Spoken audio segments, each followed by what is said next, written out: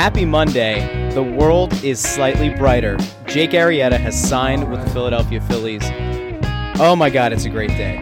And what a great day to share with both Kyle Scott at Crossing Broad and Bob on Twitter at fill in your handle. I believe it's BW Crossing Broad. Yeah, I think we could just get it out there. It's Bob Wankel. I mean, that's my last name, and I think some people have figured it out. They've looked at the size of my forehead and have commented about it frequently in our comment section, which is really neat. So yeah, that's what it is. Bob Wankel. If you search Bob Wankel on Facebook, you just look for the guy who has the receding hairline, and you're in. Yeah, definitely has hair plugs. Yeah, it's very sad. Somebody said he had an 8 head the other day. It's just, man.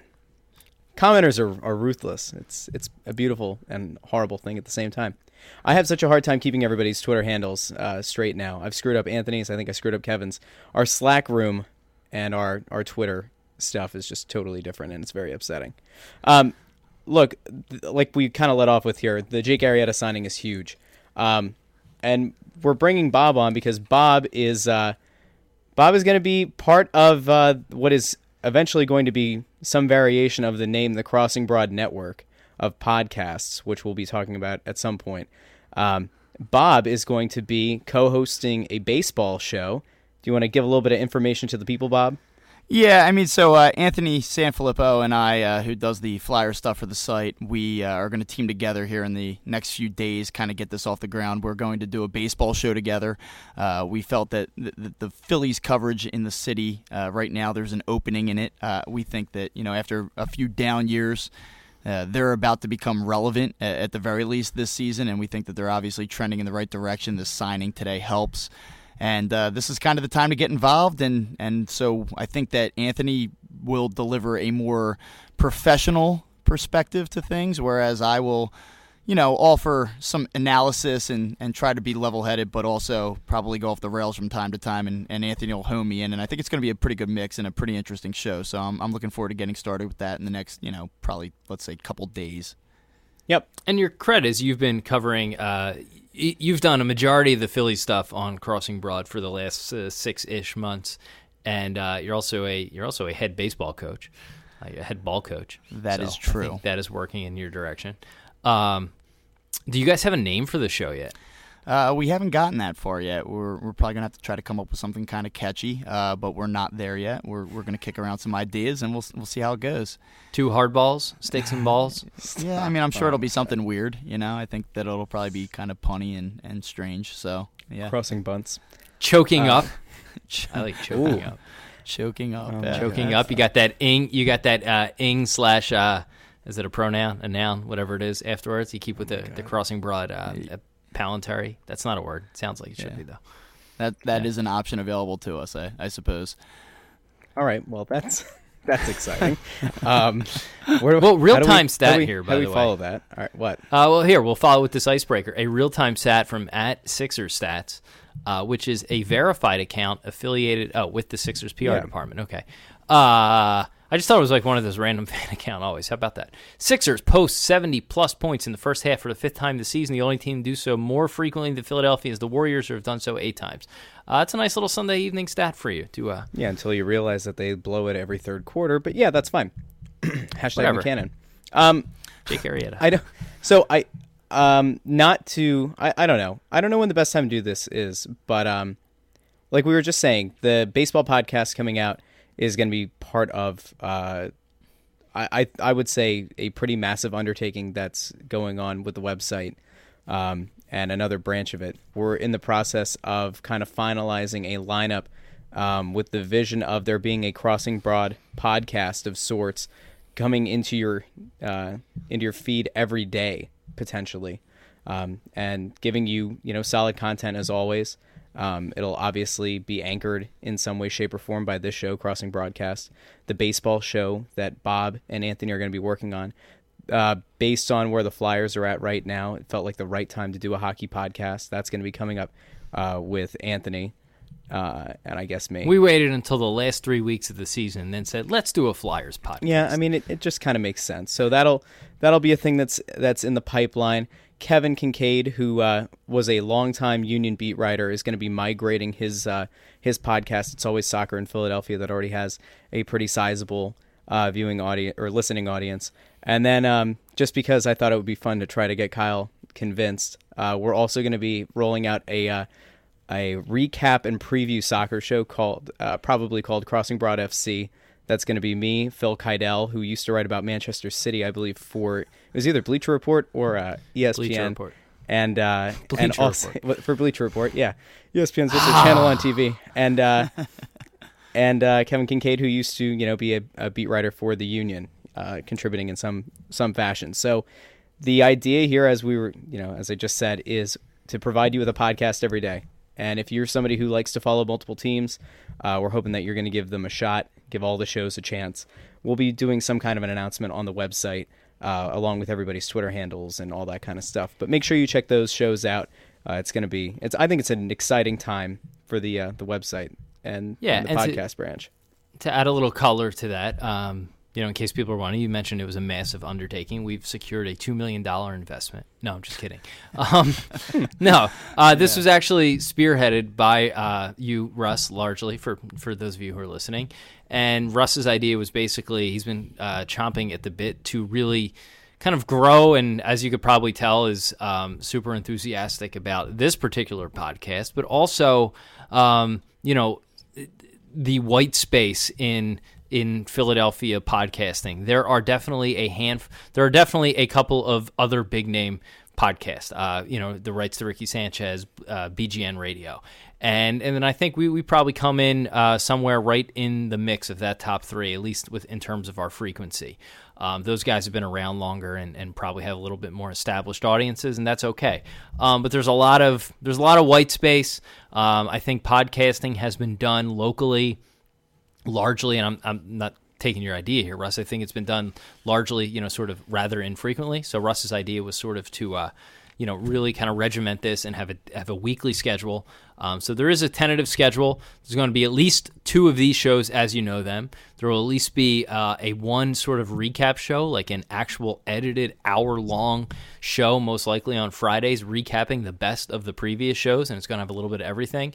And I actually think this will give us, this isn't, the sake for more is more. I think there's a lot of places out there who just see the fact that it's easy to put out a podcast or easy to put out video content on Facebook and just think that more is better. That's not the goal of this. It's trying to get something good quality every single day. And honestly, probably even, certainly more expertise than what we've brought you with this show. Whereas this show has always just been sort of the 3 of us, and now sort of 2 of us plus 1, commenting on things that's going on, giving our opinions.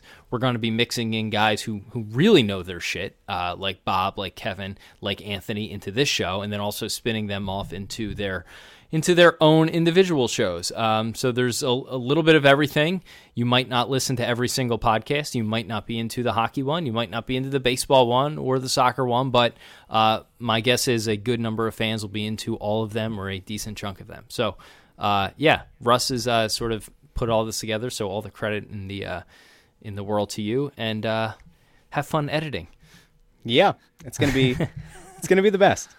I don't know. I am very excited. It's given me a new life. This whole process has been exciting, and I'm really stoked for it. I think this is the last thing we'll say about it is so much of the feedback that we get on this show is people wanting us to spend more time on specific teams.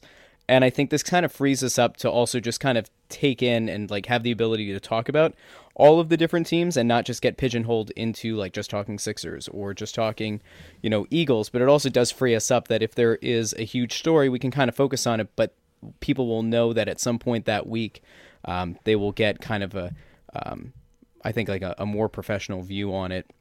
Via the other shows. Or on the other stuff. If we spent 3 weeks talking about the Eagles in the Super Bowl, then there is a sidecar show that's going to be talking about the Flyers and Phillies, so we don't have to completely ignore it and feel like on this show, I know we had thought like, well, if we're talking about the Flyers, it's the week of the NFC Championship game, like what are we doing? So I think this is a good way to hit all the topics and keep this a little bit more surface level and then the spin-off shows a little bit more in depth. Yep. So it's gonna be legit, and make sure that you check the website for updates. We'll probably be rolling something out, I would think, within the next week or two that has all of the details and all the links and all that. So we'll be working on that. That'll be exciting. I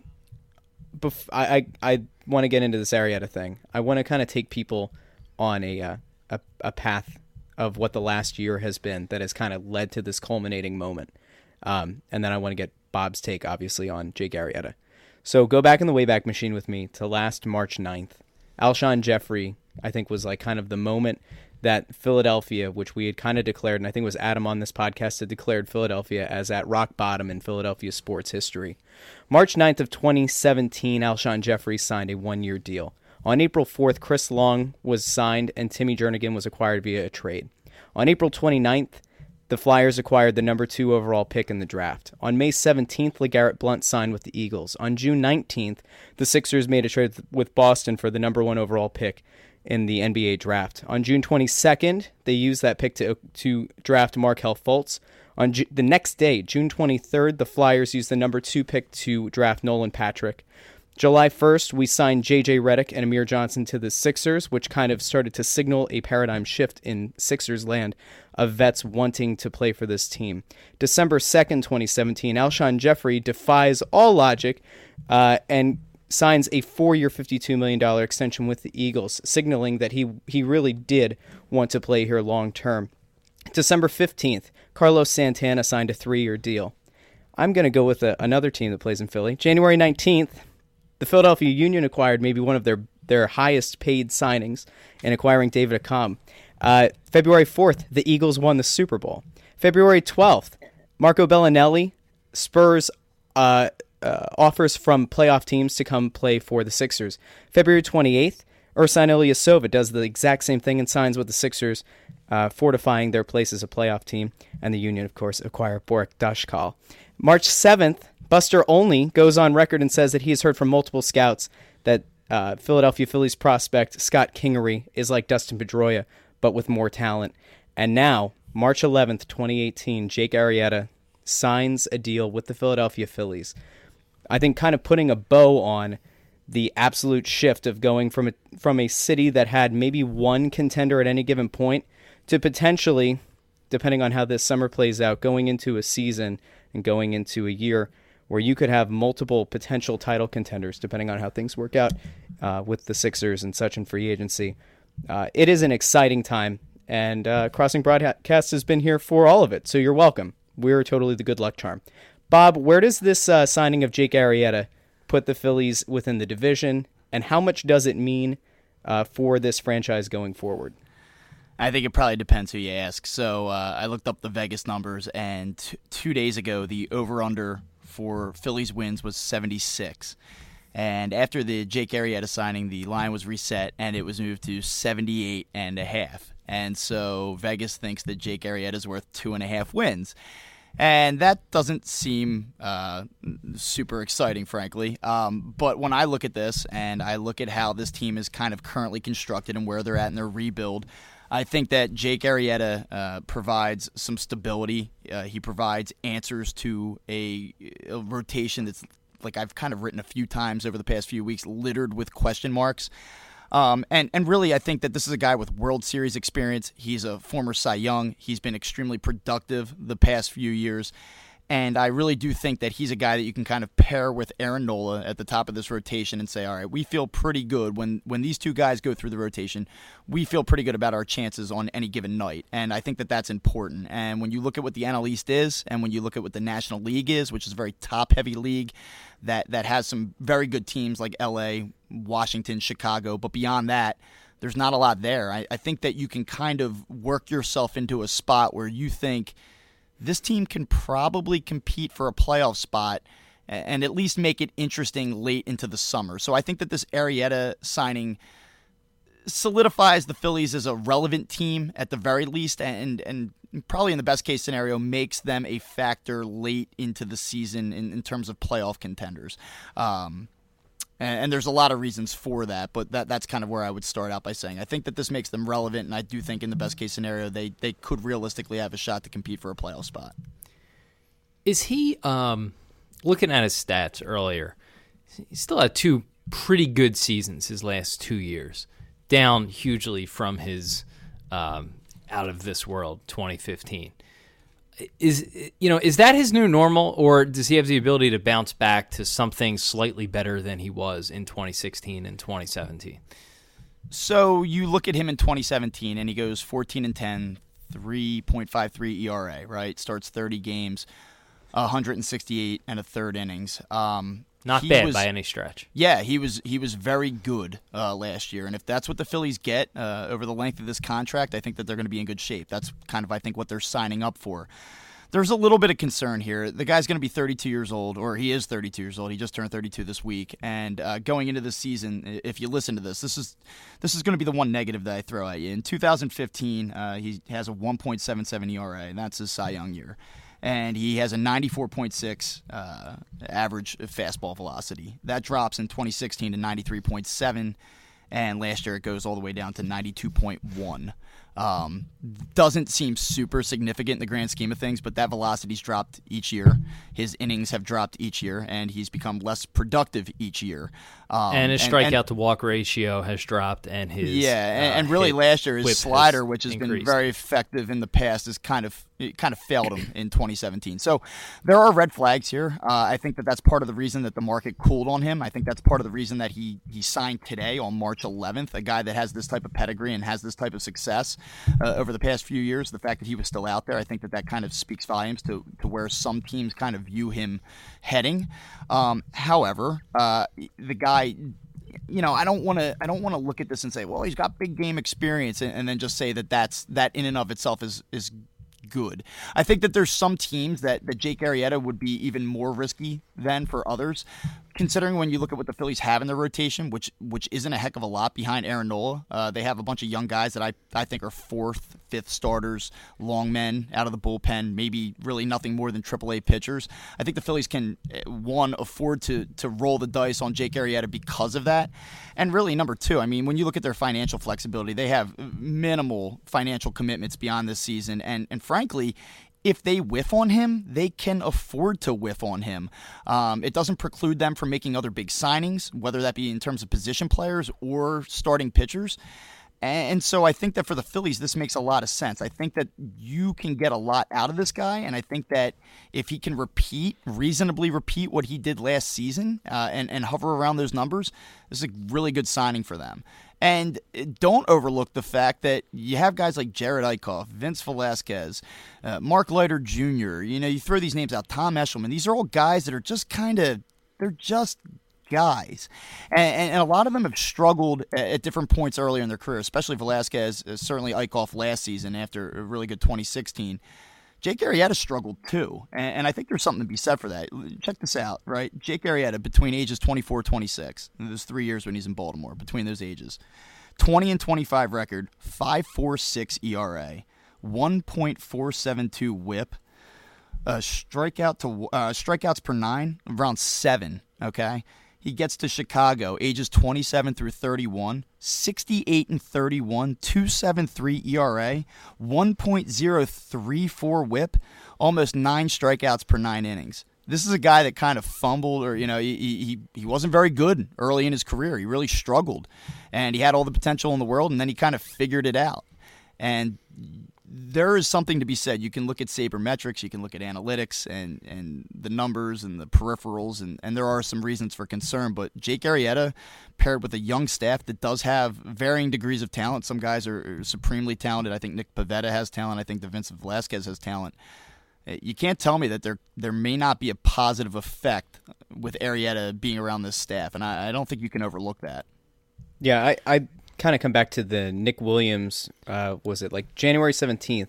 Nick Williams had been interviewed by some local media guys, and he had talked about having worked out with Arrieta and what a freak he was kind of in the weight room, and just his commitment to bettering himself, in that venue, as well as just kind of working on his craft, especially as a guy who has won a World Series and won a Cy Young and all that. But I think the parallel to this in a sense is kind of what the J.J. Redick signing was to the Sixers. You're getting a guy who's a consummate professional, who's been on winning teams, and who ultimately is going to probably contribute as much as a locker room presence as he will on the field. And that's to say that, both of those are going to be significant contributions. I do think it would be, to your point, it would be foolish to expect Arrieta is going to come in and, fill the Cliff Lee or the Roy Halladay role.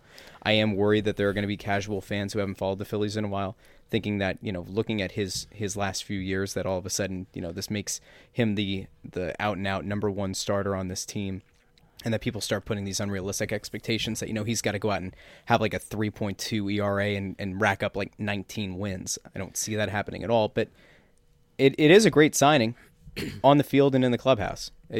I don't see how this could have ever been a negative. Yeah, I think this is it. Yeah, sorry, go ahead. No. I was going to respond to his Lee Halladay charge, but go ahead. Yeah, I mean, what's wrong with the Lee Halladay? No. Okay. I thought you were honing in. I thought this was one of the. No, I was using it as a good evolution because I was actually going to bring that up. So go ahead, Bob, and then I'll get back to that. I think that what they're signing him for is a guy that brings stability, brings some amount of certainty to the rotation, but he is not Cliff Lee. He is not Roy Halladay. He's not going to win over the city single-handedly because of his own performance. I think he's a guy that people are going to gravitate towards. I think they're going to like him. I think they're going to appreciate the work ethic and really how he kind of goes about his business, but he's not that guy. If you're expecting something that what you saw in 2015 from him, I think you're going to be disappointed. I think if you expect a guy that's going to be a productive pitcher that fills a role for this team and helps them trend in the right direction moving into 2019, if that's your expectation, I think that you're going to like this signing. But do not expect the guy to come in and just be lights out and carry this team to the playoffs, because I don't think that's what he is at this point. Yeah, and the reason I was going to mention the Lee thing is because I do think for a lot of casual fans there might be that sort of, hey, here's a guy who's 32 years old, a couple of seasons removed from a Cy Young year. Are there similarities there? So just there's a little bit of a comparable here. 2010. Cliff Lee was 31 years old, pitched for the Mariners and the Rangers, pitched 212 innings, 12-9 record, nothing remarkable, until you begin to get to the actual numbers that matter. His ERA that year was 2.34. His whip in 2010, his ERA was 3.18, but his whip was 1.003, led the league, astronomically good. Even a little bit better with Seattle that year. He had 185 strikeouts to 18 walks, which is just absolutely disgusting. Just absolutely filthy. Now, you look at Arrieta, same point in his career, 31 years old last year, a season removed. 2 seasons removed from a Cy Young year, a season removed from an All-Star season. His ERA, 3.53, a little bit higher. His whip, 1.21, significantly higher from what I guess, I almost called you Adam.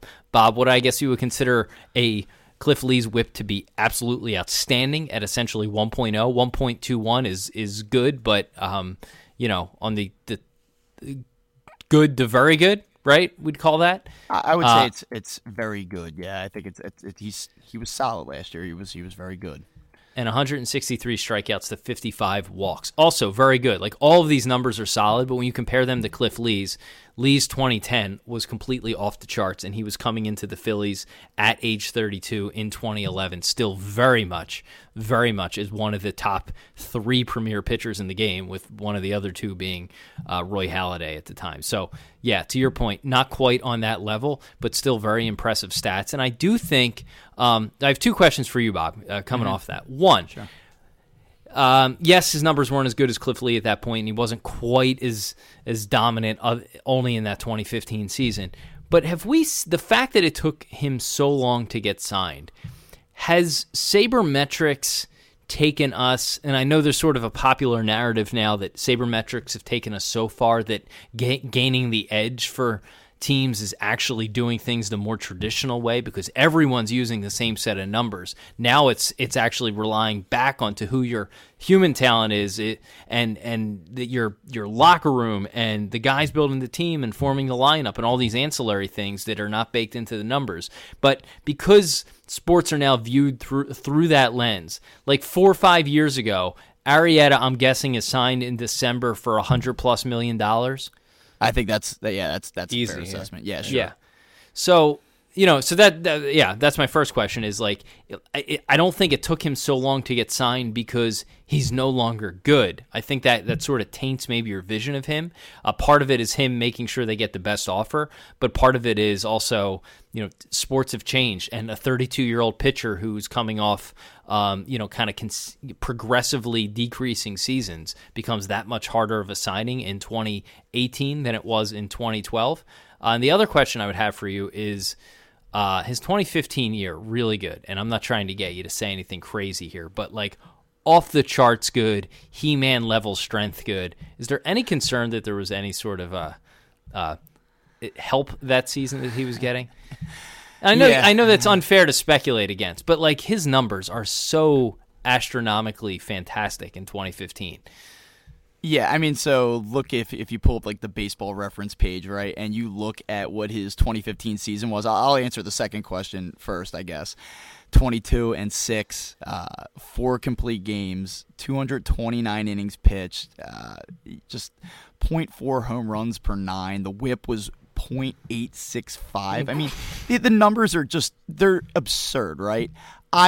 I try to give guys the benefit of the doubt. If we were talking about some anomaly that stuck out in the mid-2000s, or in the mid-90s, I always think about like Brady Anderson, the center fielder from the Orioles, that like all of a sudden just showed up one year and hit 50 home runs.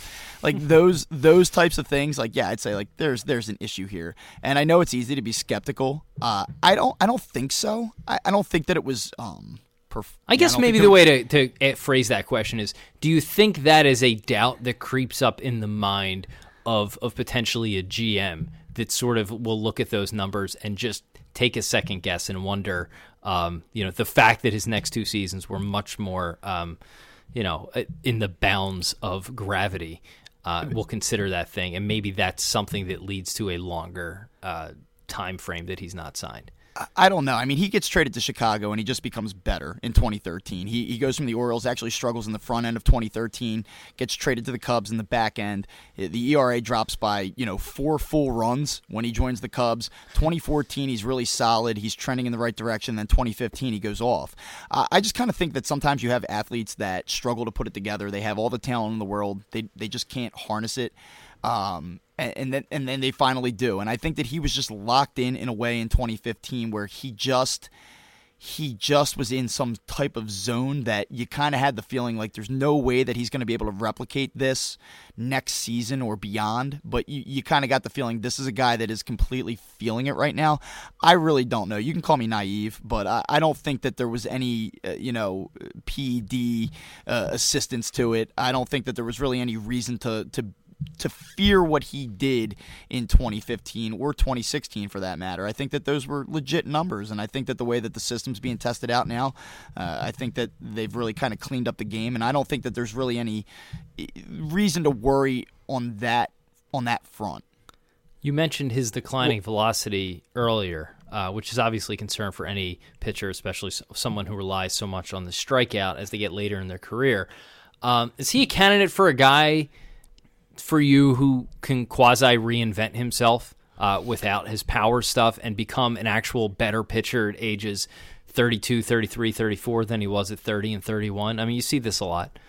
I think that there's secondary pitches that he has that can allow him to be successful without, a 94, 95 mile an hour fastball on a consistent basis. But to say that he could be better from ages 32 on, I don't foresee that. And I think that you're talking about like GMs not offering the same type of contracts in recent years that they did maybe 5, 6, 7 years ago.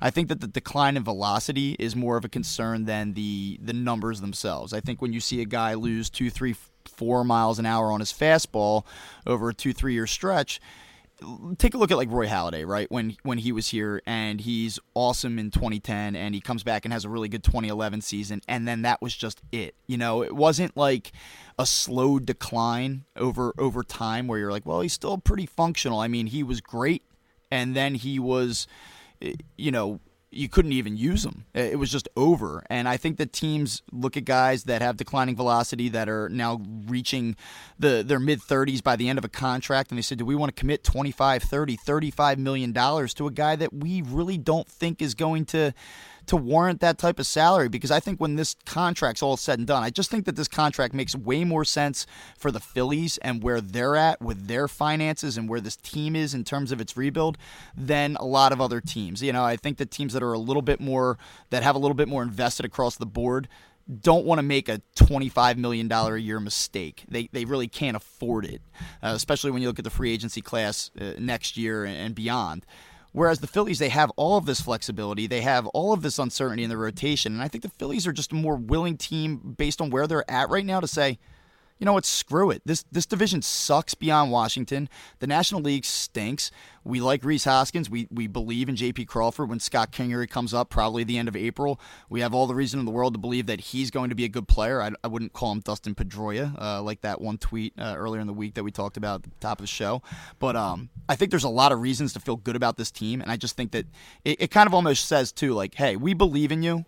We think that this is a good team. We think you're talented, and we're going to go out and we're going to sign this guy and show you that we believe in you. And now it's your turn to go out there and compete and make this weird this summer. And I think that that's where the Phillies are. I think that they're like, let's make shit weird. Let's do this. Whereas a lot of other teams are going to say, this guy's 32, the fastball's declining, let's just stay the hell away. So I want to kind of circle around to a couple points, circle back. Kyle, when you had said earlier about, why it could have taken so long and does it taint what kind of a player Arrieta is in the public scope. I think you really can't overstate how important it is that Scott Boras is Arrieta's agent. Yu Darvish earlier this offseason had gotten a contract that was 6 years, $126. And even though we knew that Arrieta was going to get a higher average annual value per season, I think that there was at least part of Boras wanting to kind of hold out for something that got closer to $30 million a year. I think Bob and I both had kind of said all offseason that it would have made sense, a 3-year, $90 million deal for Jake Arrieta, I think going into this offseason, is what people thought was going to be reasonable, and that's kind of why the Phillies were speculated as being a team that would be involved. And I think Bob had even said, like, after Lance Lynn signed, it just kind of devalued. It set a market in a bad way for Arrieta where, like, I think teams like the Phillies were more interested in kind of getting something sealed because, like, you now have leverage. Arrieta, yeah, is he the best guy left on the market? Absolutely. But, if he was demanding anything over $30 million or he wanted a long-term deal, which, this could effectively be if the Phillies so choose to make it go, past 2 years, it can go up to 5 years.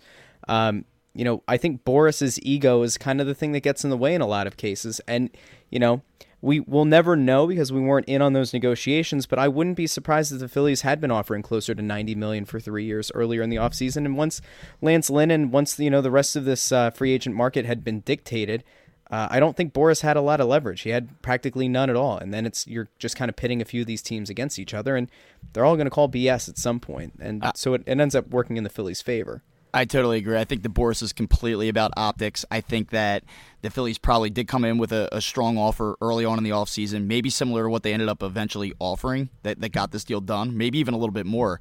And I think that Boras said, once upon a time, a guy like Jake Arrieta at this point in his career is going to get a 5-6 year deal, $30 million a year.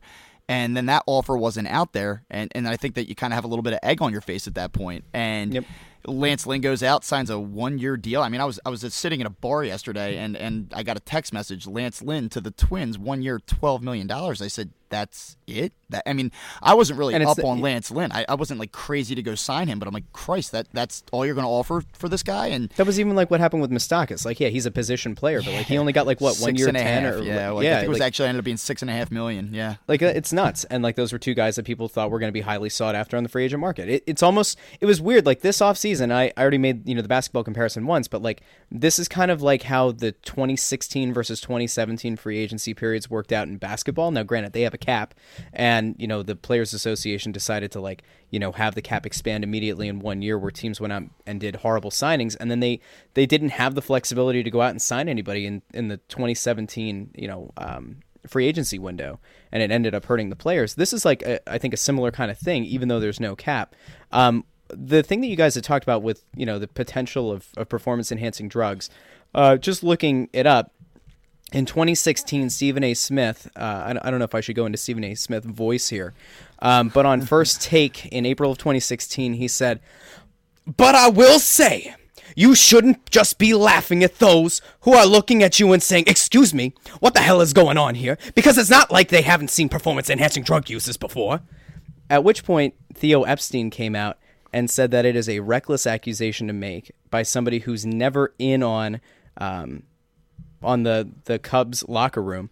And Arrieta himself actually came out and said that, yes, he will continue to laugh because he knows that, what Stephen A. Smith does, is what it is, and that Stephen A. Smith doesn't know the kind of competitor he is and all that.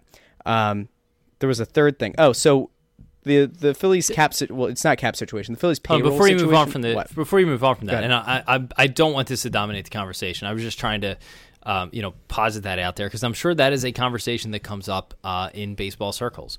There was actually an article in the Chicago Sun-Times last year talking about how Jake Arrieta might be the Cubs' most tested player under baseball's quote-unquote random testing program for performance-enhancing drugs, enough that the muscular power pitcher might be able to make a case he's being profiled. I was tested a couple of weeks ago. I have one today, he said Tuesday before the game. So, this isn't just spitballing it out there. He is a monster of a man. And, I am not certainly accusing him or anything. I don't want it to come across that way. I was just trying to put that forward because this was a notion that was out there that he was right. Yeah. Absolutely. Looking forward, so when we talk about payroll and such, in the grand scheme of Major League Baseball, the 2019 free agency class that everybody's so excited about, the Phillies enter that season as of right now with Arrieta's cap hit. Well, I call it a cap hit, but his money accounted for. The Phillies going into next season or into 2019 are the 22nd team in baseball. They only have $58 million-ish committed to their payroll. Now, granted, that has plenty of arbitration things, team control, contracts. Baseball's got I almost said wonky rules on that kind of stuff, but guaranteed salaries, like it's Cameron Rupp, it's Carlos Santana, Cesar Hernandez makes $5 million. Maikel Franco, if he's still here, would make just under $3 million. Howie Kendrick's on the books for $3 million still. I mean, listen, it's crazy. $4 million. It is wild. Like the biggest thing is, we've talked about this before, the Phillies have such a glut of young infield prospects that are going to cost you next to nothing for the foreseeable future. And your outfield right now is made up of like Odubel Herrera making like $6 million, Rhys Hoskins out there making peanuts, and either like Nick Williams or Aaron Altair. It gives you the flexibility to go out and, like, if next offseason you want to go splash your money at Bryce Harper, which I wouldn't at $40 million as he's reported to want per season, but you could if you want to. Yeah, you can. Yeah, you're good for that or no? No, I'm good on that. I'm not in on that deal with Bryce Harper at that money. I mean, this is what I was saying earlier, though. Like, if you're the Cubs, right? This is a guy that was like a World Series hero for you. He was there. Everyone loves Jake Arrieta, and it's hard to part ways with players that helped you win big, right? I mean, look at what the Eagles did last year, and we're going to be like, oh no, not Torrey Smith. He was such a consummate professional. Guy was an average wide receiver, I don't think anyone was upset that Torrey Smith left. He's a class act. Thank you, Torrey, for the memories. I mean, he's a guy that had a very nice NFC Championship game, and other than that, he was very underwhelming. Like, and you 13 catches in 3 playoff games. Yes, I know. Yeah, he dropped off late. He dropped that one bomb in the NFC Championship. But like, you look at it, right? And so the Phillies have like $52 million, almost like $53 million, somewhere in the mid 50s, committed to their 2019 payroll. So like and a lot of that is dedicated to Jake Arrieta, by the way. He's like 42% of their 2019 payroll. Yeah, between he and Santana, it's like 65-70%. Now, like, you look at the Cubs, though, and in 2019, they have $134 million committed. So, like, can the Phillies afford to whiff on Jake Arrieta? Sure. Like, let's just say that Jake Arrieta is a disaster this year, and now they're holding his salary. Can you afford to miss on him? Yeah, because it doesn't preclude you from doing anything moving forward. Whereas with the Cubs, like, if you commit another $25 million on top of the $134 that you have committed in 2019, like, you're limiting yourself. So you have to make a business decision there. I know a lot of people are like, well, if Jake Arrieta was Arrieta was so good, and Theo Epstein is one of the sharpest guys in the game, wouldn't he have found a way? Well, I mean, sometimes your finances just limit what you can do. I'm sure that Theo Epstein, in a perfect world, would have had Jake Arrieta back, but he has almost 3 times the payroll commitment that the Phillies do next season, and that's why the Phillies can kind of step in and say, all right, we'll get you closer to what you think you're worth, and that's how we end up here on March 11th. Well, Bob, to be fair, people are just concerned, whether or not the Phillies are going to be able to work Jay Happ's $13 million salary. Yeah. That is a legitimate concern. What was his ERA that year? 2.93, I believe, right? Great, It's kind of burned in everybody's brain. Yeah, I remember sitting at a game the year before they got Halladay, and we were looking at the scoreboard out in right field, and like Roy Halladay's deal, and it's like the 8th inning, his number's up on the board, he's still in the game, and everyone's like, you can't trade Jay Happ, and I'm like, you got to be kidding me. You can't do it, So. He was so good. People fall in love here, man. They do. I'll say that. It is funny though, like that. Should have kept. Should have kept. Yeah, should have kept. As we speak here, Tyler Kepner, one of the leading baseball writers for the New York Times. Sidebar story on Tyler Kepner. My first baseball game as a 4-year-old, I sat next to him, and he was like 6-7 years older. My mom talks to everybody. Talked to the guy next to me. He was big. He had like his own baseball newsletter or something. For years, I used to get Mike Schmidt and Phillies cards in the mail from Tyler Kepner. How old is Tyler Kepner? Like I wouldn't. Well, I'm 34, so I would probably say he's like 42-ish. Okay. Yeah. I was 4, and he had was his like own baseball newsletter when he was 12. Is that what you're telling me? This is what happens. You're not good at geography, and I don't think you're right about numbers.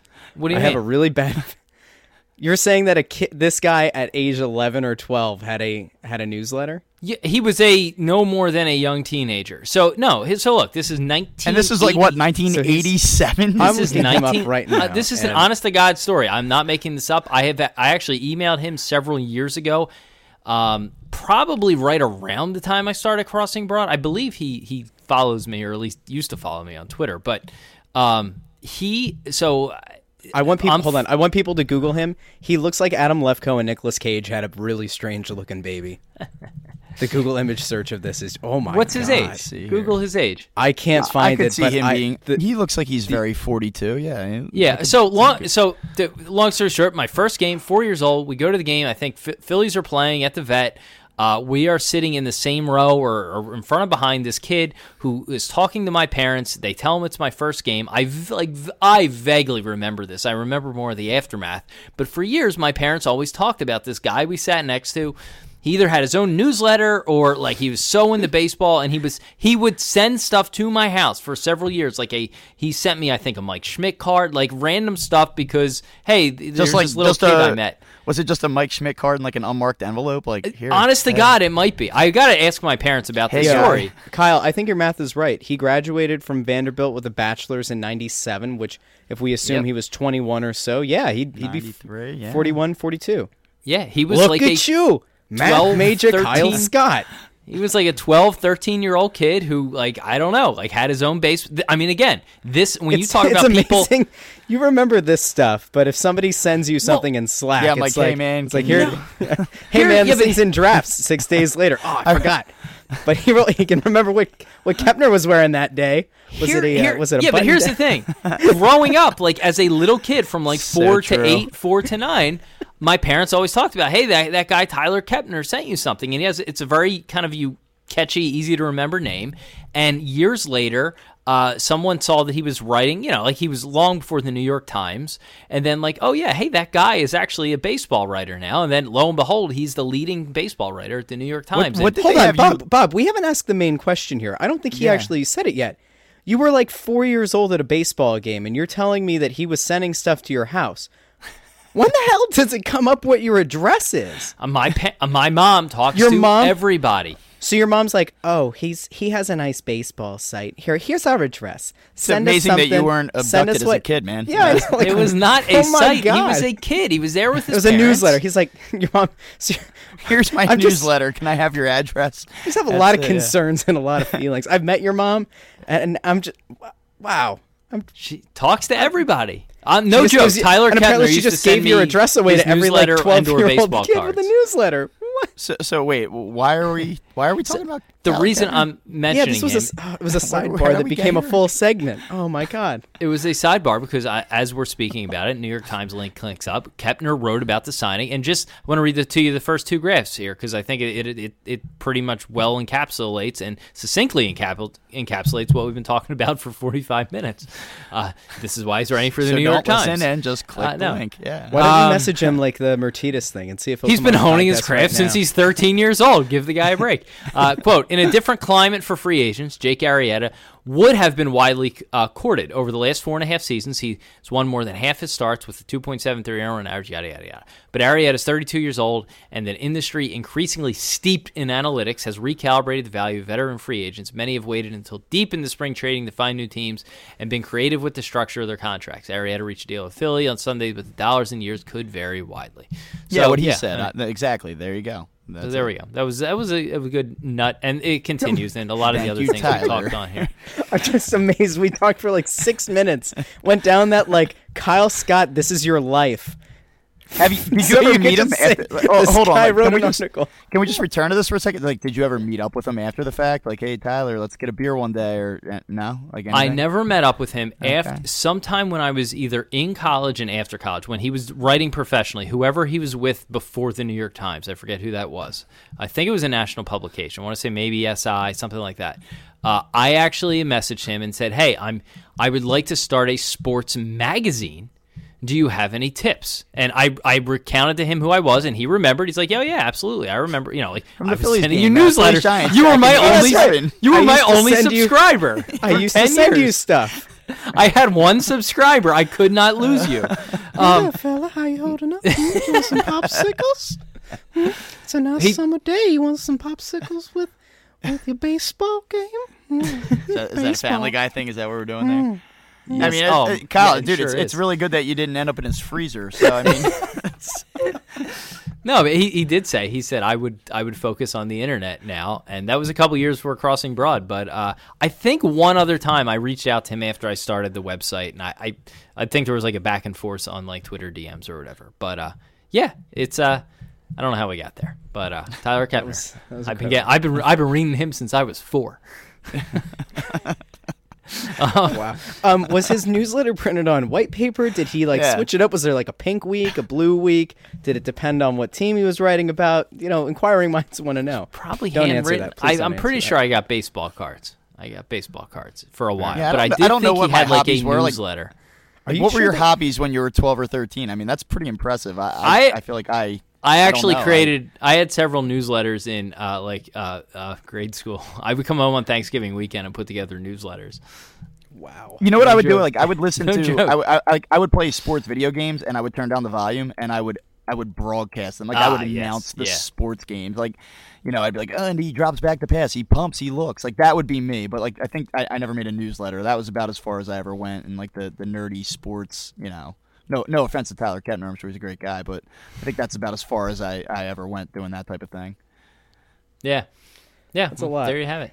So on the Arrieta thing, I want to point out to you guys. I think one thing we have not touched on, which to me is a major part of this, he's fucking awesome as a human being, as a personality, as a character. You're gonna sell You know what a the lot worst of part was? T-shirts, man. You're gonna sell a lot of T-shirts. That's all I could say. I didn't So want to him- read. I didn't want to read that iTunes review because I didn't want it to influence you. But somebody did leave a review where they asked if you can get through an episode without dropping an F-bomb. So big apology to the Did I person just who drop left that one? review. Yeah, dude. Yeah, Like you yeah. even emphasized it. Yeah, like you let Yeah, it rip and too. here's the funny thing: the person who left it, whose name is going to be anonymous until they change it back to a 5-star. This person has multiple times changed their rating in iTunes because I recognize this screen name, and now it says you want 5 stars. Kyle, get through an episode with no F-bombs. Try it. They gave us a 3-star, changed it to a 5-star, and said, "There, I changed it," and now it's back to a 1-star. I don't get it. So, well, no, Who has time? we told them either leave us a 1 or a 5. A 3 is unacceptable. So I No, I know, but I respect that. I'm saying they changed it to a 5, and now they change it to a 1 because of your profanity. Well, it happens. Back But to who Arrieta. changes an iTunes review 3 times? Back Go to ahead, sorry. Arrieta. I would like to point out that I wrote a post about him on October 8th, 2015. Quote, Jake Arrieta is my new favorite baseball player.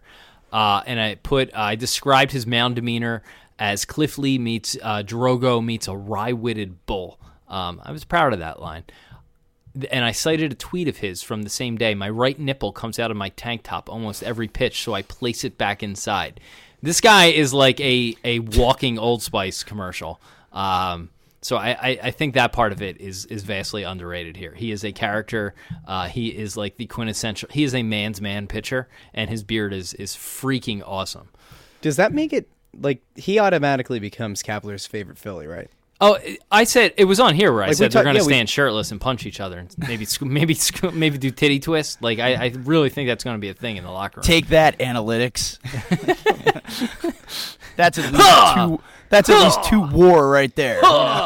Be bold, my man. Oh, yo. He's gonna, you know what? I think Arrieta and Gabe Kapler are gonna start. They're gonna say, well, he's never had PEDs, but he's had Pico, and they're gonna try to turn that into a sponsorship, and it's gonna be performance enhancing coconut oil.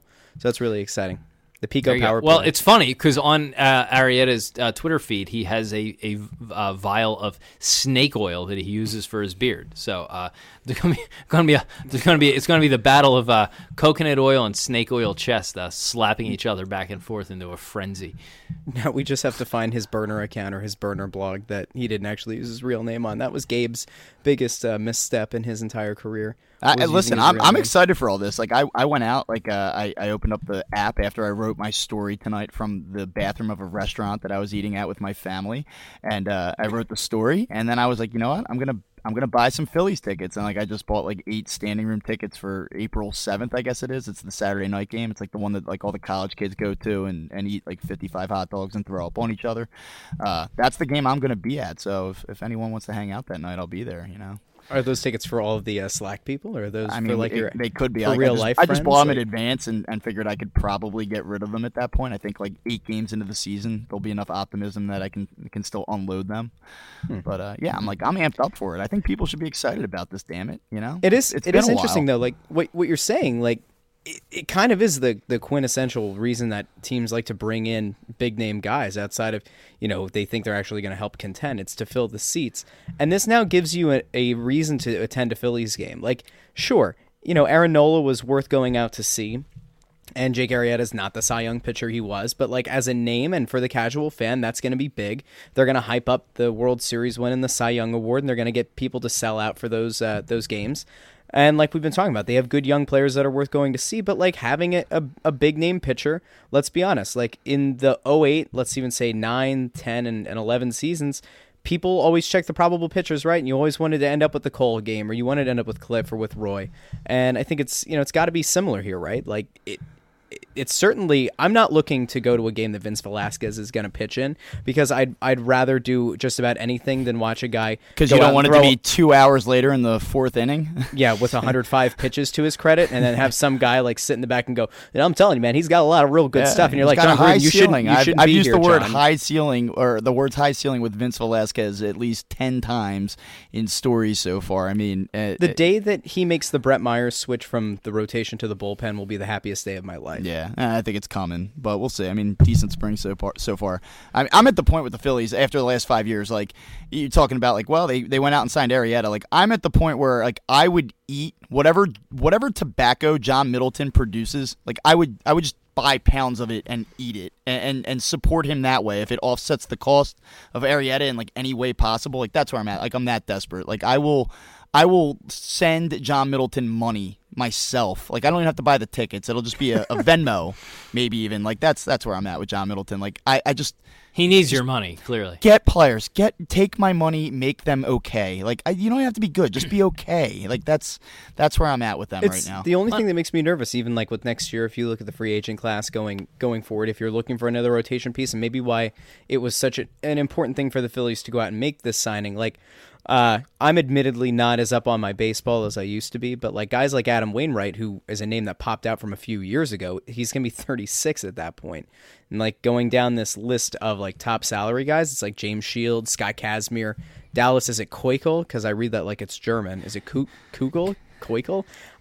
Marco Estrada, Jay Happ, Zach Britton, Brandon McCarthy, David Robinson, Cody Allen. Like, you know what I mean? Like these guys aren't like CC Sabathia. Does anybody want him on as a 37-year-old? Does anybody want former MLB 2K5 great Francisco Liriano as a starter? You know what I mean? Like I think if nothing else, this Arrieta signing kind of also helps you kind of bridge the gap, because next year's free agent class really does look like it's more of a position player free agency class, and not so much on the top end starting pitcher kind of thing. Craig Kimbrell will be an interesting signing, though. I would be interested to see, based on where they're at, if they feel like they can make that next step.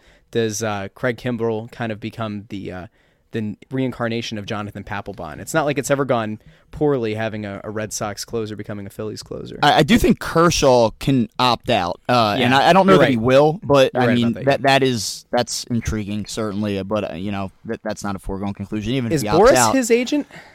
I'm going to look that up. Yeah, go ahead. Because let's assume if it is, then I think we could probably say it would be safe to assume. The other guy that's kind of interesting is Cole Hamels. That's the other guy that, there's some people that are like, well, maybe, the Rangers, if they take a step back, could he be a trade option? And I think there's a $20 million club option, I'm pretty sure.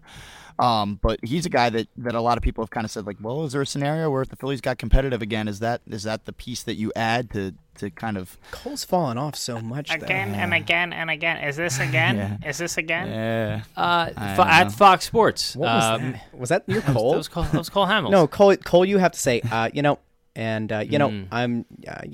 thinking that Russ, this were is you really alive good, for the again and again and again speech? I'm dying. You don't remember Desi Relaford? No? Yeah. Fox Sports, make the postseason. Thumbs up or down. They have a little hashtag social content out here showing Carlos Santana, Rhys Hoskins, and Jake Arrieta. Will the Phillies make the postseason? Yes or no? No, but right, like as of right now, I'm just saying it's a national topic getting bandied about in the sphere. I think you could make an argument. Remember, like 05, 06, right before they made the postseason, where they were kind of competitive, and then they made you want to rip your hair out at the end of the season. They kind of just kept falling short. I think that Craig Biggio's bomb off of Wagner is still traveling over that left field fence. Did you know that the fans booed him when he didn't hit 100 miles an hour? Former shortstop. What? So, I don't know. Do we have anything else on Arrieta? Russ, I thought your point about putting butts in the seats is a good one. I will certainly... Thanks, Kyle. I have not been watching a lot of Phillies these last few years, and that sucks because there is nothing I like more throughout the course of the summer than being able to put a game on every night, but they've been so unbearably unwatchable for the most part that NOLA were really the only games I would even consider putting on as of late. These are now appointment viewing. When Arrieta's pitching, the TV's on. I know that it doesn't make sense for the Phillies to have Scott Kingery on the opening day roster because they could potentially, lose a year of team control if he's on the roster before April something or other. But man, I really do wish that we'd get to see him. I hope it's not something where it's just a September call-up. I think if he's up here, he makes the team better. It's not like he's going to be, a guy that has like a 5 or 6 WAR, but I could definitely see him being a useful piece in what should be a constantly rotating infield. You know what I mean? Like at least that's where I kind of sit on Kingery. I'm very much on the Scott Kingery train. I want Kingery up, and I want LeBron James to sign so we can, say like a king and a king or something like that. That would be great. Or like King Me. Yeah, I don't know how deep you guys want to get into this. The guy's a player. He's one of those guys that like forget the production, forget the numbers for a second, or trying to compare him to like current players. He's the type of guy that can change the perception of a team. Like when you say like that team, they scrap, or that team's full of grinders. Well, he's the guy that I think can help kind of set whatever tone the Phillies are going to be for the next few years. I think he's a guy that works his butt off. He can hit for average. In the last couple of years, he's really developed some power, and that's really not his game. He's more of a speed guy. He's more of a contact guy, good defensive player. Now he's added this gap power, home run power. I think that he's the type of guy that's going to define the character of this team over the next few years. And I know people are excited about Rhys Hoskins. I think he's a good player. I think he's a good hitter. I don't think he's anything like what you saw that first month that he was up. If you're expecting a future 6-time All-Star, 320, 45 home run guy, like that's not what he is. But I think Scott Kingery is the one guy that fans are going to identify with in this city, and I think there's a lot of reason to be optimistic about him, especially when you look at what they have at third base. If you want to know where the at-bats are going to come from, you like Cesar Hernandez, and you think J.P. Crawford's going to get the majority of the starts at shortstop, just look at the guy at third base. I mean, I made a case for him over the offseason that he's a guy that has all this talent, and that because where the Phillies are where they are, you can kind of afford to go into this season and take one more long, extended look at Maikel Franco.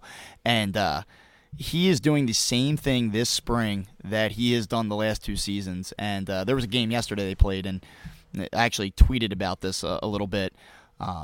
He struck out on a low and away pitch in the dirt, had no feel for it, and then the next at bat he gets ahead 3-1. Like, I don't want to get like too in depth here. 3-1 pitch, bases loaded. Guy on the mound comes in the middle of the inning. He can't throw a strike. He has no idea where the ball is going coming out of his hand. And he throws a pitch on the lower outer half of the plate. It's a borderline strike, not a pitch that a 3-1 in a 3-1 count you want to swing at.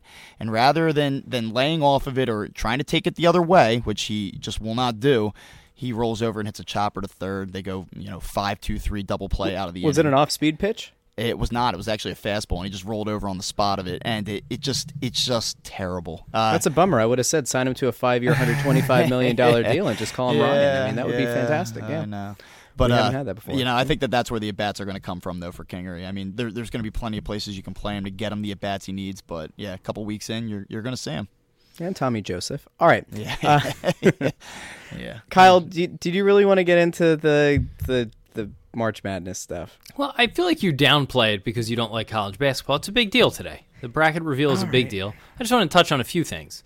Did you watch the TBS show? It was truly dreadful. And I know it's en vogue to hate on everything that is new or different or TV or whatever it is.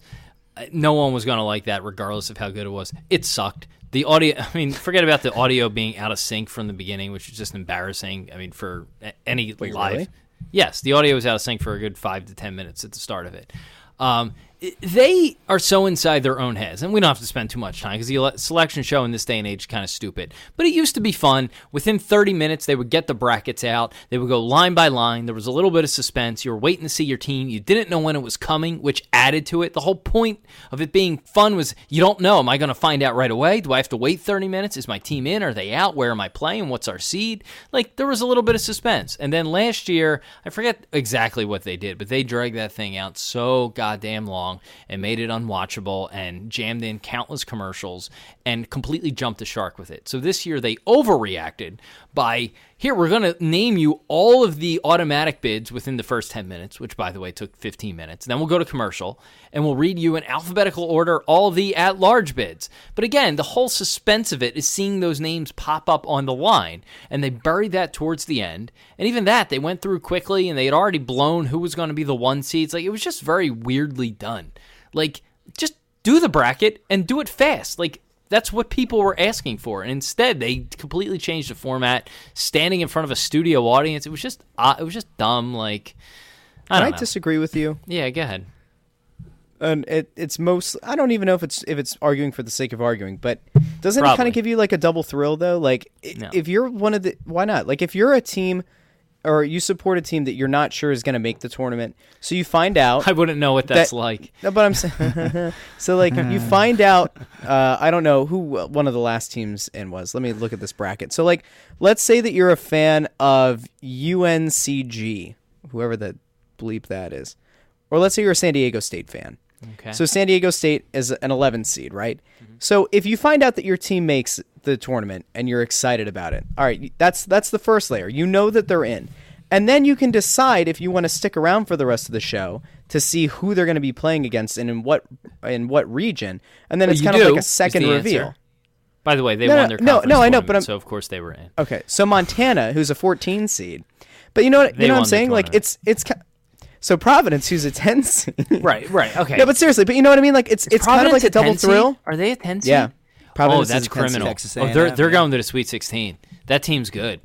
The defense.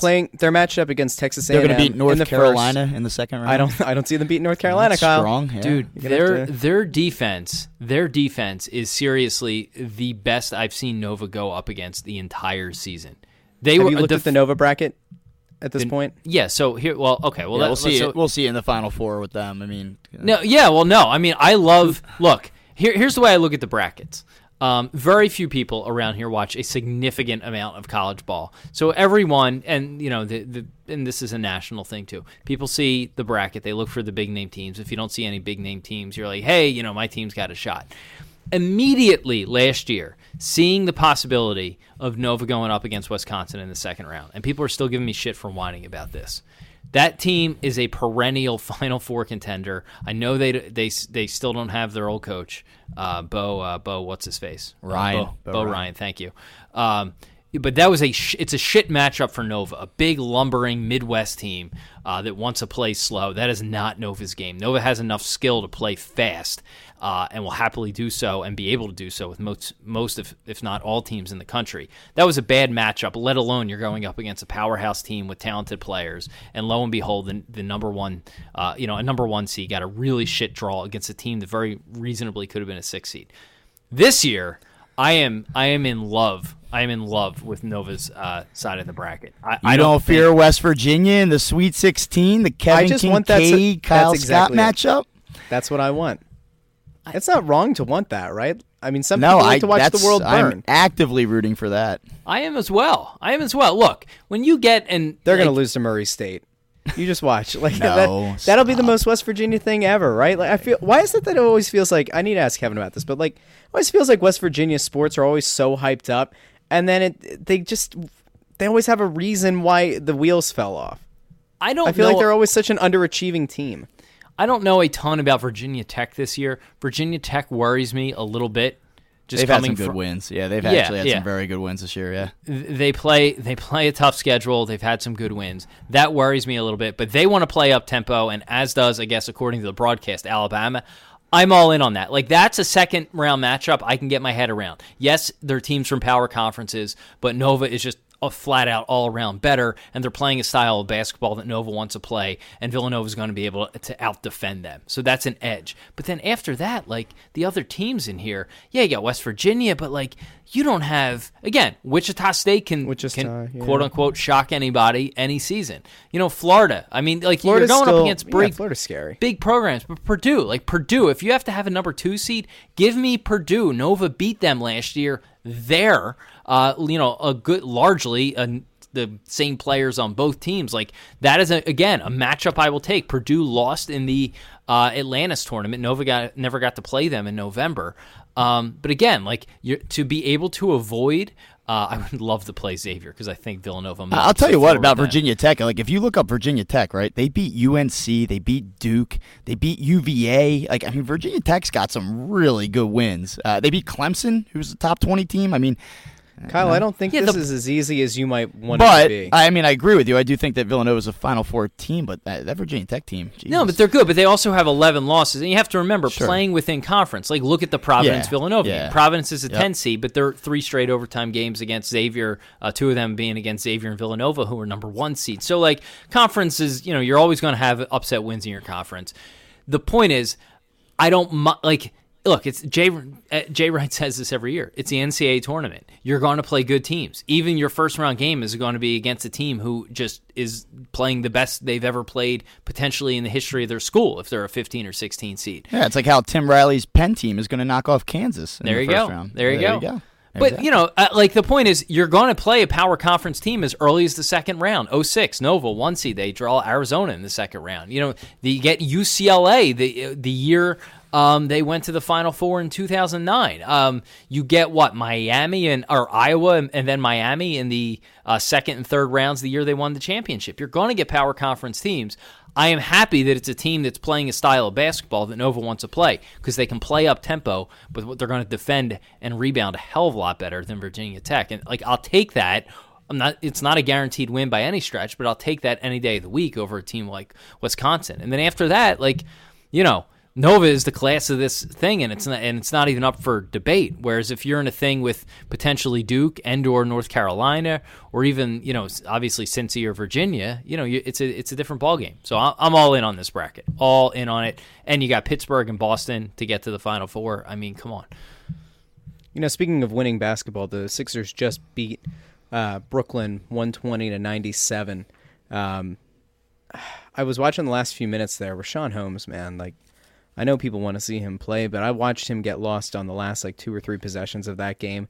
And then like the typical Rashawn thing is making the highlight block, but that's after he let a guy cut into the lane. He lost his assignment out to the 3-point arc, got kind of caught in the middle, and then, blocked the hell out of the guy from behind.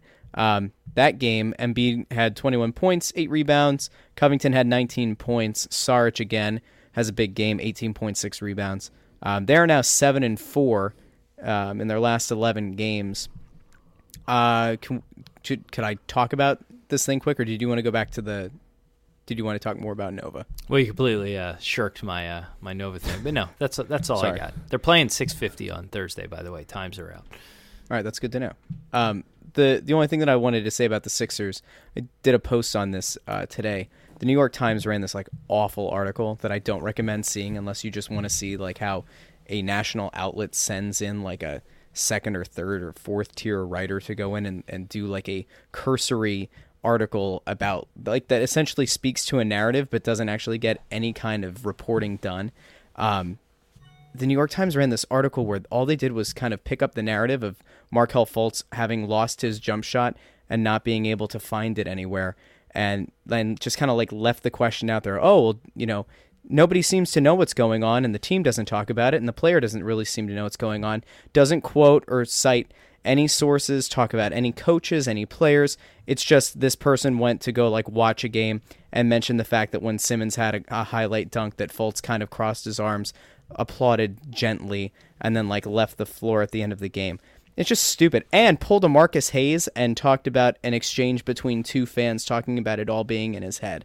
So I'm really glad that, that's what the New York Times is putting out now. It's just like anonymous fan drivel that's going on, outside of the Chickies and Pete stand or something. So that's great reporting.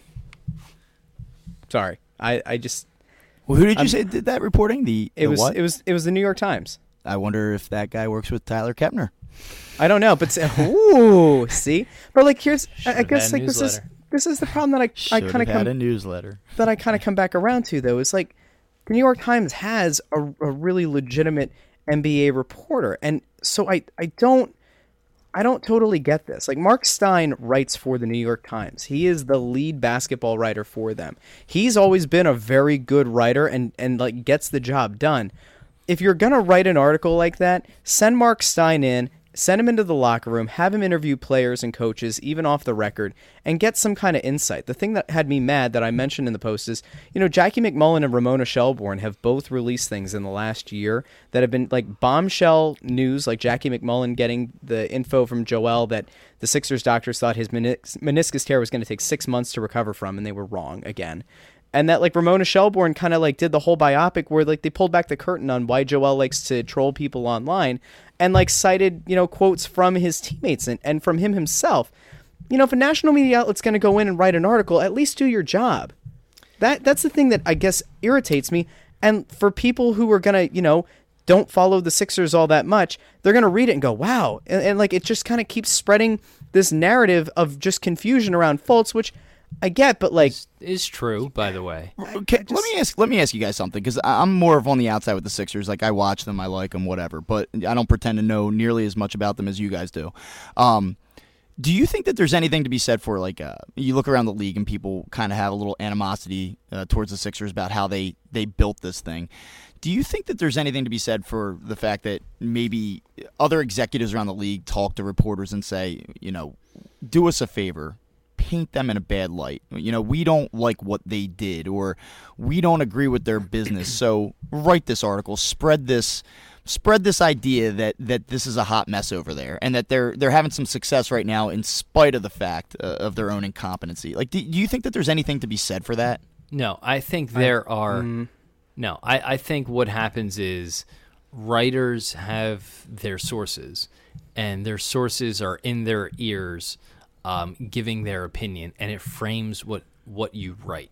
And I think every self-respecting writer would try and deny that. But the fact of the matter is, everyone is a human, and if you're hearing it from someone you trust and are covering and respect, and obviously they have some sort of knowledge about this specific topic that you cover, be it sports or something else, I do think those opinions can begin to influence your writings. That said, I don't know how much truly negative stuff we've seen from the national press about the Sixers. I would say largely, at least in terms of the content farms and the treatment of the Sixers in the new media or the mainstream's version of new media has been. Yeah, I guess I'm just thinking excellent. More like Bill Simmons. But see, I agree. No, but see, I think Simmons Bob is a has a fanboy. point. Bob, I think has a point, and it's in this, I guess, kind of frame. So when Hinkie was still the GM, a lot of the people, the sources that were coming out were either agents who were upset that their mid-level or lower-level free agents weren't getting the time of day from the Sixers. There were agents that were upset in the way that Hinkie was structuring rookie deals, specifically like the KJ McDaniels kind of deal where part of the contract is non-guaranteed. Yes. So agents were upset, and then there were also other GMs that just didn't like the fact that he was so shrewd that he didn't apparently mince words with other GMs. The fact that the public perception was Hinkie never lost a trade. Like I do think that there was part of that. I think in the aftermath of him leaving, it was more kind of like ding dong, the witch is dead from the GM perspective. But you'll even see like in articles that were written around like the Sloan Analytics conference, so much of the coverage that kind of came out around that, there were league executives and everything who said, even though we didn't like the way that Hinkie did it, it's really hard to argue it when you have Ben Simmons, Joel Embiid, and if Fultz ever comes back, and like the fact that he had, claimed Robert Covington off the scrap heap, and he's been up and down, more down than up, as since signing his extension. But guys like him and McConnell, like it's worked. The plan that he had put in place worked, and if it nets you a Ben Simmons and a Joel Embiid, then it's worth it. That's why guys like Mark Cuban, when they go on like Dr. J's podcast that no one knew about, he's going to say that tanking is worth it and then have to step it back. It's just funny, like in that league and the way that Adam Silver structures everything and the way that, he's so progressive and forward-minded, he's also kind of tyrannical. There were reports, it was Chicago had been sitting a couple of their starters. They were kind of mentioning that they might not see a lot of time. They wanted to see what the young guys looked like, which is, NBA code for we're tanking. And now like Adam Silver's threatening to fine.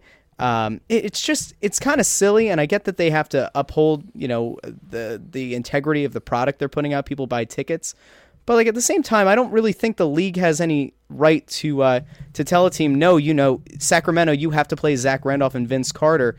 How dare you try to check out any of these like 20-year-old foreign prospects that you have, on your 15-man roster.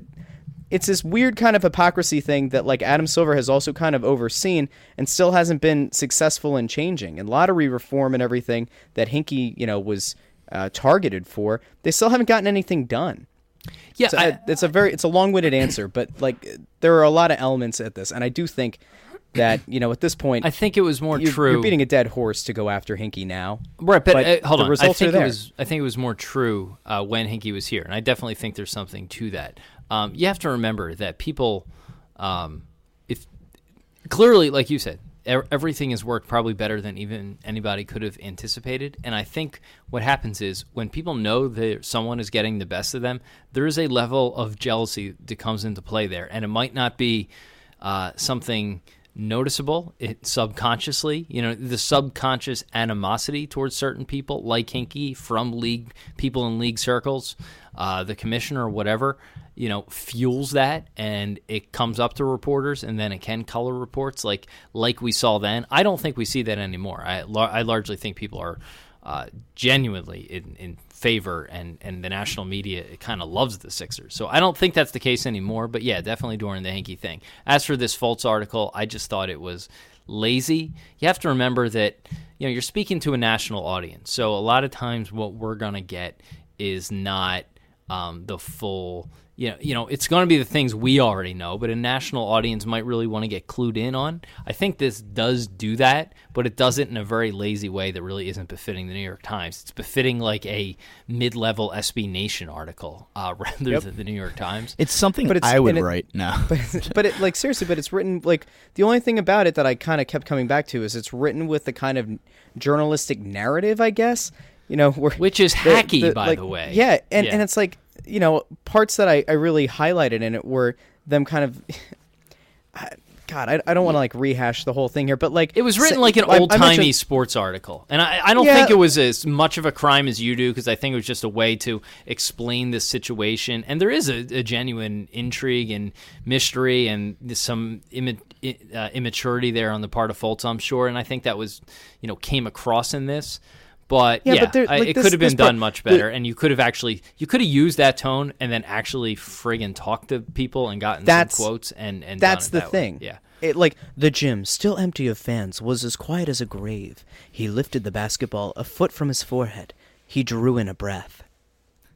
Like, seriously? That's what you're writing? Like, that's typically the point where, like, there should be the quote from his trainer, Williams, to talk about, like, the change in his shot, or like what? It felt sad, like watching a dancer try to remember how to pirouette. Seriously? That's what we're writing? There are hundreds and thousands of people getting laid off across this country in sports media, and that's what the New York Times is rolling out? That's it? Seriously, it's as if they wrote this thing. The game that the guy apparently was at was on March 2nd. I looked it up because he cited the score line. It was like, I think a 110-90 win or something. But it's like, seriously, you were there for a day, you didn't get anybody on the record, and you wrote this piece as if it was supposed to be like one of those Zach Lowe, 10,000 word dives. And then like somewhere along the line, the Sixers just said, nah fam, like if you're not Mark Stein, like you're not getting access. I don't get it. Whatever. Who cares? It's just me getting upset, but I was mad. All right. So we started with Let Jake it be known. Arrieta. Yeah, we started with Jake Arrieta. We had a big announcement. We talked about the NCAA, and we somehow worked the Sixers back in. A really fun moment as we get off here. Sirius XM NFL Radio. There was a quote from Jordan Matthews. He said, "Had 2 surgeries this offseason on my ankle and knee. I think people will go back to my tape with the Eagles and know that I was trending as a number 1 wide receiver before all the injuries." He's used the phrase trending as the number 1 wide receiver. He sure did. So, yeah, that's exciting. Leave it I there. really want to field that. I mean, Yeah, I mean, not enough speed. Can't get open outside. Used his size inside to create, leverage. He wasn't all this, and we didn't even get to the Eagles trade of Torrey Smith to get a young cornerback. Which is fine. We don't need to hash that out. But like, I don't get it. So, what do you think about Nick Foles? Should they trade him? 610. Seriously. Bob, when you tweeted that today, I was just so happy that it's not just me who's getting frustrated. Like, I don't listen to sports talk radio pretty much at all anymore because I get so sick and tired of them having that same conversation. I do, though. Like, I want it to be better. I do listen. Every time I get in the car, I turn it on. I don't know. Glutton for punishment. I mean, what I said about this was just I am under the belief that, yes, obviously what they do with Nick Foles is the dominant headline of this offseason, right? Like, that is the key thing for them to figure out. But at this point, what else is there to be said? They're either going to trade him because they're going to get value for him, or they're not because they want the insurance policy because Carson Wentz might not be ready for week 1, right? Yeah, that's all there is to it. That's it. There's pretty much nothing that can change the narrative around it. We haven't developed any new news. We don't know anything about it. We don't know what the offers are. We don't know what the market is. And so why have we been talking about this for the last month? Like, every single day, it is the main topic. And I'm not the guy that's like, sports radio stinks, whatever. I mean, these guys, they work hard. There's a lot of good people in this city that fill the airways. But what the hell else is there to say about trading or holding on to Nick Foles? And that's my point. Like, I just don't get it. The conversation made sense initially, but absent new information, what are we doing? And that was my little rant of the day, I guess. I don't know. Again, that's why we come back to Crossing Broad, having a podcast network rolling out relatively soon so that people don't have to feel as though the 40 minutes or the hour and a half they spend in the car on their commutes every day has to be taken up by, in that. I would say that within an hour and a half time, you probably spend at least 20 to 30 minutes of that time listening to commercials. And probably of that hour that remains, you've probably got, 20-ish minutes of phone calls, depending on which station you have, maybe up to like 35 minutes of phone calls listening to Bernie and Broomall or Nick in Fishtown. So basically, you have to decide: do you want Bernie and Broomall, or do you want like actual Tyler content. Kepner? Yeah, we're like, Anecdotes. yeah, exactly. And that, of course, is why people pick the Crossing broadcast. As I'm going to they hit with an should. iTunes Yes. review here, a 5-star, as we make our way out of here. Very Which fitting. always seems to take a good 8 minutes. From Eagle Murph, replacing sports radio, 5 stars. You guys are so much better at night. Please continue. This person had a shot at Adam. He's not here to defend himself. We'll leave it out. Kyle, please keep your well-deserved and entertaining ripping of Russ brief and get back on topic. Love the show, and I enjoy your guests. See that, Bob? You got love. There you go. Awesome. Hashtag Bob Love. It might have been Kevin get that it. they were referring to. What? We'll see. Yeah, Well, so you you know put your what? trade tables up. We're hitting our final approach. All right, this has been the Crossing Broadcast. Of course, follow us on Twitter. I'm putting a at holding Joy pattern. Oh my God! At Joy on Broad, at Crossing Broad, and of course, I'll be on the ground at about 20 BW minutes. at BW Crossing Broad. We will talk to you again on Wednesday. The hype is real. Jake Arrieta is a Philly. Weather in Philly's a Go little off cold, a little bit and- windy, but and otherwise a nice day. Go off and live your Thanks life. for Enjoy flying your day. Crossing Talk to you Broadcast. Wednesday.